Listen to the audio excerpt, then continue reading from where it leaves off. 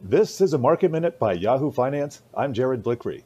Stocks open lower in the U.S., with the S&P 500 down 1.2% at its low, and the Dow was off over 300% at its low. But they are off those lows right now. Financial stocks are the only S&P 5 sector in the green. Goldman Sachs is up nearly 5%, JP Morgan up more than 3.5%.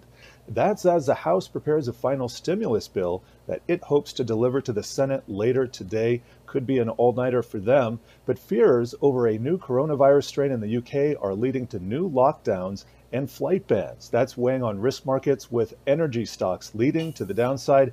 S&P 500 energy sector down now more than 3%. Well, in the Dow, Nike is the biggest leader after beating on earnings Friday after the bell.